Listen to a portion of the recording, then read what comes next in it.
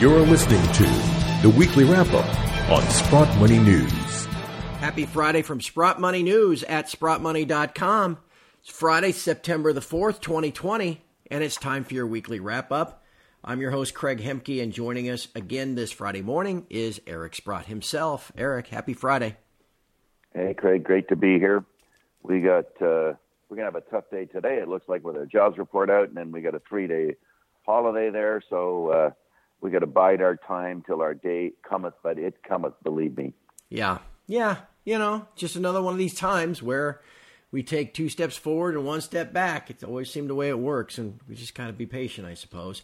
And I want to thank everybody for being patient with SprottMoney.com. You recall a couple of weeks ago, we rolled out our latest and greatest new version of our website. Much easier to navigate, much easier to use. So we encourage everybody to check it out. Just go to SprottMoney.com. The whole website is upgraded, looks great, and we've got a great selection of gold and silver for sale. You can purchase online so much faster and easier now. Plus, we've got one of the best precious metals storage programs around with really great rates for all your storage needs. Again, find it all at SprottMoney.com or call us at 888-861-0775. Eric, again, kind of a frustrating, dull week. No fun for us, but that's all part of the process. And we had the U.S. employment report this morning, which is always amazing when the ADP report comes out 2 days ago with 400,000 jobs, but then the government report comes out with 1,400,000 jobs. I'm sure you've got some thoughts on all this. Well, as I've expressed almost too many times, I tend not to believe the government reports that much. And it's sort of surprising when, let's say we accept it as a bona fide number.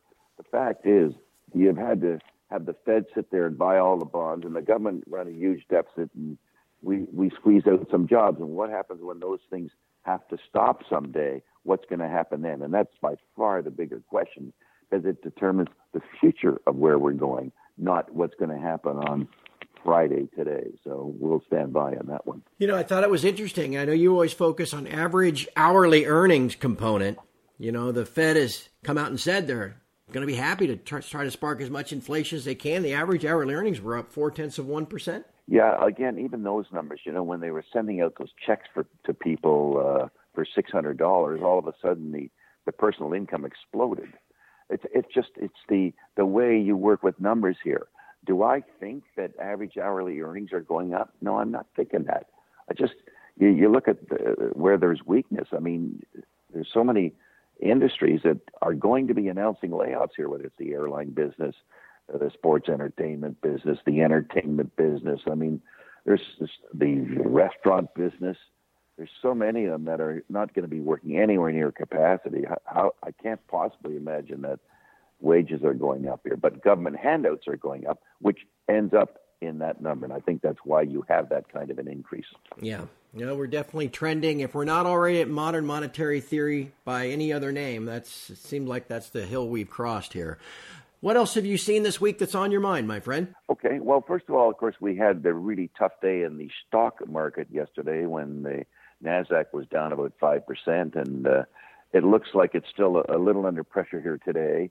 I found it so ironic that every time the market goes down, some Fed governor comes out and promises something, including yesterday afternoon, Evans from the Chicago Fed came out and said, well, we're going to have more QE coming up here. And, of course, they always expect some positive reaction in the market. It didn't really react much, but you could just see the whole play here. And then there was a great article written by Alistair McLeod that basically said, there's been so much money printing, there's so much deficit financing, that it's going to end up playing out sooner or later in the bond market and a collapse of the government finances and the banking system. And I tend to believe that there's great, huge fiscal issues here that haven't been resolved. And yes, we all had this stock market that seems to be dancing every day until yesterday. And it's going to be interesting to see if we end up with a bit of a sobriety test here and what is going to happen in the market and how will people really view the economic numbers going forward, because now the hard work begins. Okay, yeah, you come out of that ridiculous bottom that we had, but you can see there's so many places where it looks like it's leveling off, if not going down. So we'll have to stand by on where it all plays out economically going forward here. And as you've looked at the metals markets this week, I know there's been some interesting news that has caught your eye. Yeah, well, first of all, the deliveries for silver were around 50 million. Of course, they change every day, but it's a reasonable number. We might have been hoping for something a little higher, but it's still, when you think that there's approximately 70 million ounces mined in a month, when the COMEX has to deliver 50, and that's just the COMEX. Who knows what's going on in the LBMA, the Shanghai, various exchanges in the world. It's a solid number. I found it interesting that I saw an unofficial number for Indian imports of 60 tons of gold in the month of August. Now that is that's a big number. And I always find it interesting whenever I read anything about India, they always say how demand is lackluster. Without fail. Every time I look up India and gold, they say demand is lackluster until the number comes out, of course, right? Then you find out it's booming. And furthermore, there was a report out of India that the central bank was considering going from 6.5% weighting in gold to 10% weighting in gold, which would cause them to have to buy about 9 million ounces of gold, which is 10% of the world's supply on a yearly basis. So that was interesting. I read a very interesting article by platinum and palladium shortages on the COMEX. There's very little supply there. This could be important because it could lead into the appreciation that both gold and silver are very tight as well. So I don't tend to be an intimate follower of platinum palladium, but I do know that palladium's had a huge run here, which a fellow named David Jensen has detailed explicitly that there's a physical shortage, I should say. And now it looks like there might be one upcoming in platinum as well. So that should be very interesting. And Eric, what else have you seen? I saw your friend Chris Vermeulen had some interesting observations this week. Yeah, no, that was a bit of a stunner. I think it came out on Wednesday. And I'll just read the 4 sentences that have some meaning to our listeners. And this is Chris Vermeulen's with Technical Traders. It's a very good service. He says, a Phase 2 rally in metals is just getting ready to start. Phase 2 rallies are very explosive and tend to enter parabolic trends. Gold could rally, wait for it now, 250 to 350% over the next several years. Silver could rally 550 to 750% over the next several years. Now, a lot of people think, well, that just is impossible. But then again, those numbers are derived from other bull markets in the metals where those kind of increases have taken place. So it's entirely possible. And, I've spent a lot of time talking about silver going back to the 15-to-1 ratio, which I believe it would, and therefore $2,000 gold, you go up to $166 silver, which would imply about a 600% rally in the price of silver. So from a fundamental analysis perspective, from this technical analysis perspective, those things are all well in line with what should happen here. And one of the interesting things, we can all say, well, it's just ridiculous to even think that. It isn't ridiculous to think that because you're not paying for it. You don't have to pay for this, okay? This is just something that might happen. And so, for example, silver year to date is up 54%. The silver equities are up 35%. Typically, if you had a 50% move in a price, you'd probably get a 150% move in the underlying stock because it's just profit here. So not only are you not paying for this further potential in silver, you didn't have to pay for what's happened already this year. The stocks are way underperforming where they should be trading with the change in the silver price already. So I think that people have to realize that we could be talking about stocks that go up hundreds of times, yeah, and you don't have to pay for it. Okay, let's look at your bond portfolio and a stock that could go up 100%. You know how many years? It takes you 150 years at 0.66 to make what you could make in a gold stock that went up 100% in a year. And, for example, the silver stocks are already probably 100% below where they should be trading. Yeah. And you don't have to pay for this. Why do you own bonds that are yielding 0.66 when you can own a silver stock that could go up by 100, if not thousands of percent? That would be the argument that I think we should put in front of people. So why do you think that is, Eric? I mean, is it just still a lack of institutional participation? Is it people were burned in 11 and again in 16, and so they're a little skittish to believe that these prices can hang in there and thus that the earnings will hang in there? I mean, why is it that the silver shares are underperforming? Well, it's probably two reasons. One, it happened very, very fast. We went from 18 to 28 in about 4 weeks. Yeah. You know, and strangely enough, I think it was actually in 15 trading days. And I think 8 of those trading days, the price of silver was down. So you get this very jagged movement in the price. So you know yourself that very often we watch the gold price, and sure enough, right before 9:30 in the morning, the price of gold's going down all the time, and the price of silver is going down, which takes the steam out of people wanting to get into the market and own those shares. Mm-hmm. And then sure enough, after the market opens, it tends to go back up again. But as we're all thinking about what we're going to do that day, the message we're getting from the metal prices is, oh my God, they're under pressure, as they are, for example, today. Yeah. And as they were yesterday. And the day before that. You know, and it happens so often, and I think it's because the people who are short don't want this thing, the tsunami, to gain strength here, even though all the evidence suggests it should gain strength. Yeah. You were going to, you mentioned relating that to the PSLV as well. Oh, yeah, no. I gathered a lot of people when the PSLV filed to be able to sell at the market $1.5 billion on the New York Stock Exchange. A lot of people thought, well, they're going to go out and buy $1.5 billion worth of silver. Well, that's not the case. This is just something where they can sell these shares on the market on an approved sale to direct money into the fund for sure. And I can't even tell you the progress of how much money they've raised that way, but it gives them the capacity to add $1.5 billion. That could happen over 6 months. It could happen over 6 years, depending on the interest of people in the PSLV. It'd be fun to see that happen, no doubt about it. I want to thank everybody for writing in this week. We had almost 100 questions. Eric, what are you going to be doing the rest of the day? Should we go? We don't have time to go through 100 questions, but I want to thank everybody for sending them in. I do look them over, and we try to cull the list down to some that Eric actually knows something about, because we get a lot of names. We can't know all of them. Eric, I've got a few on my list. I know you've got a few. Anything else on your mind before we get to those? Sure.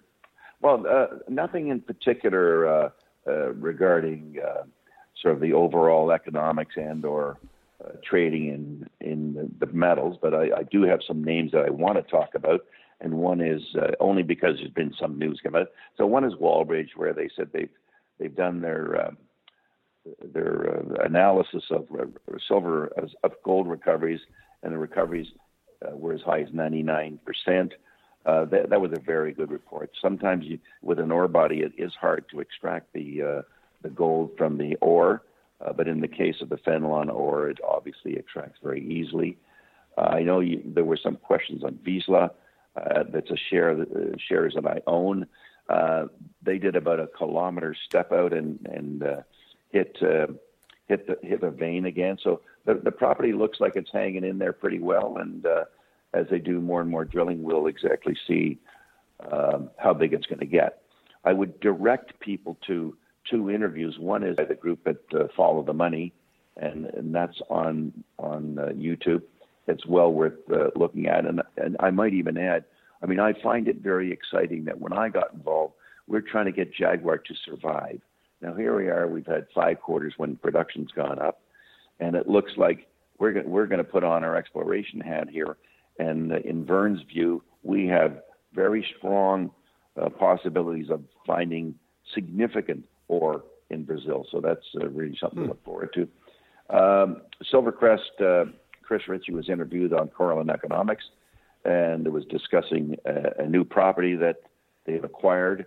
And of course, we're all kind of hoping that it would be like Las Chispas, which they have already, which is turning into a great high-grade silver gold ore body. So that's another interview that's well worth watching.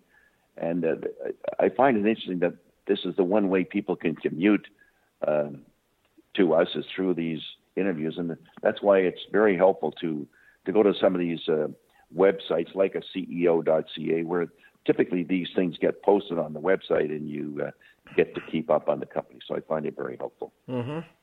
You know, Eric, and we're moving through kind of this earnings cycle for the shares. The last quarter, the average selling price for a producing gold company was about $17.10 to $17.20, I think, is what most of the companies use. Kirkland Lake was around there. And now here we are. We're 2 months into the third quarter.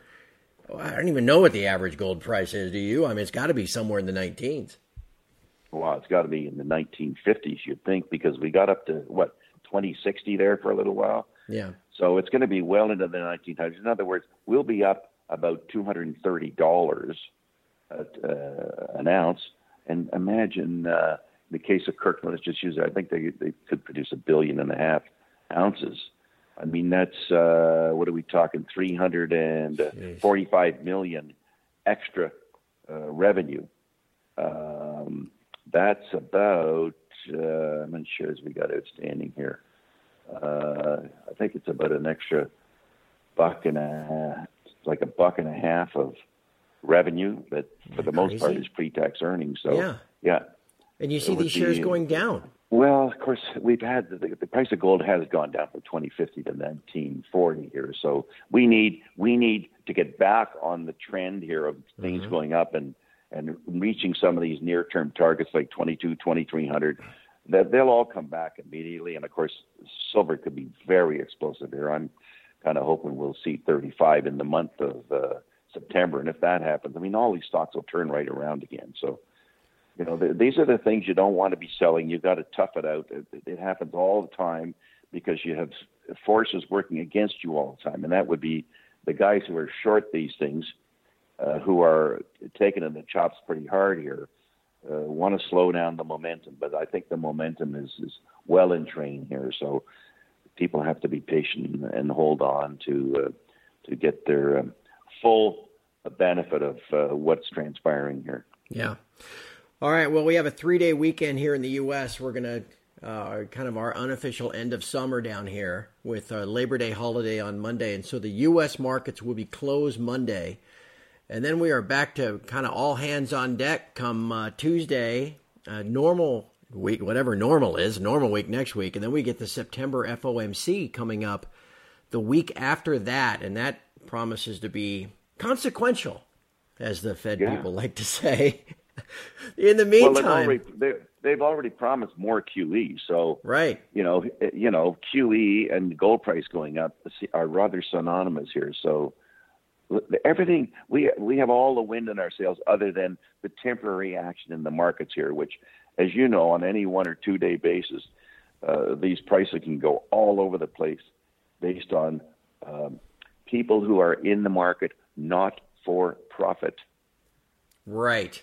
And, you know, and what I've been telling people on my site too, Eric, I kind of feel like in an environment like this, I just need to Rip Van Winkle it, you know, just close my eyes, take about a year-long nap, and then come back and look again. Well, it would have worked well in the last year, so yeah, maybe we should do that again. Maybe we should. You know, I'm kind of tired anyway. I could use a year-long nap. All right. Well, as we wrap up, I want to remind everybody, in a bull market, and obviously metal is scarce. We keep talking about that, and the premiums are high because it's hard to come by, and at the wholesale level as well.